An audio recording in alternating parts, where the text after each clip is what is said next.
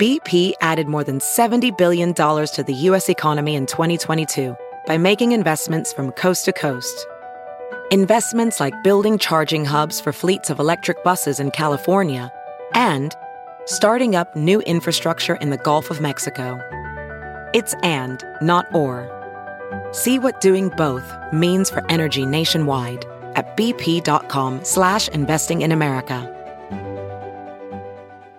Good morning, I'm Margie Ellisor at Fox 2 with your St. Louis news, driven by Bomarito Automotive Group. Mass vaccinations continue in the Metro East, but the first site in St. Louis County opens today.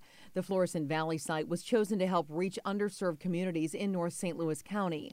One big question is, why can't local health departments land more vaccines?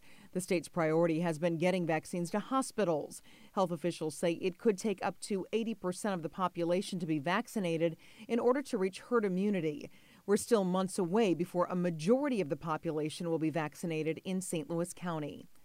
News 11 is your local election headquarters. Today is the last day to register if you want to vote in the March 2nd primary in the city. 4 candidates are running to replace retiring Mayor Lida Cruzan. It's the city's first open primary under new election rules passed last year. From the Fox 2 Weather Department, today is the best day of the week with intervals of clouds and increasing sunshine. Temps will warm into the upper 40s. Enjoy it, though, while it lasts. The next weather system will bring periods of light rain Thursday, along with gusty winds. Temps will hover in the 40s. Tomorrow looks dry and cold, but a major shot of cold air arrives over the weekend, with a couple of rounds of light snow possible as well. High temps will only reach the teens on Sunday.